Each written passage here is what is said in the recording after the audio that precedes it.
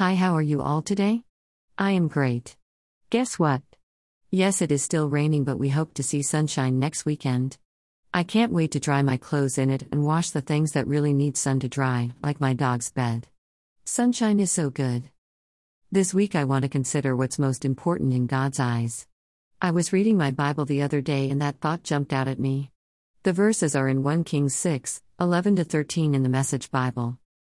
The word of God came to Solomon saying, "About this temple you are building, what's important is that you live the way I've set out for you and do what I tell you, following my instructions carefully and obediently. Then I'll complete in you the promise I made to David your father. I'll personally take up my residence among the Israelites. I won't desert my people Israel." In this story, King Solomon was building a magnificent temple for God to dwell in. David, his father, had started to gather materials for it before he died. David badly wanted to build the temple, but it was not his calling, it was Solomon's. Solomon was getting the best craftsmen and the best materials. But in the middle of all that came a warning from God. In essence, God said, "This temple that you are building is grand. However, there are certain things that are more important than a grand temple.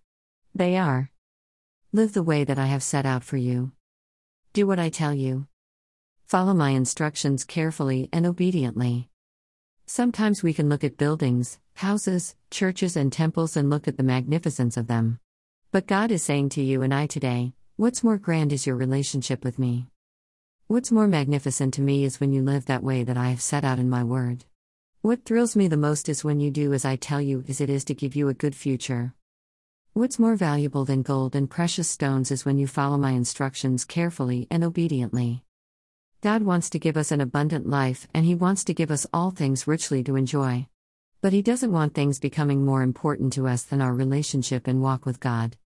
We see this unfold when Jesus told His disciples in Mark 13:1-2. As He walked away from the temple, one of His disciples said, "Teacher, look at that stonework. Those buildings," Jesus said, "you're impressed by this grandiose architecture? There's not a stone in the whole works that is not going to end up in a heap of rubble."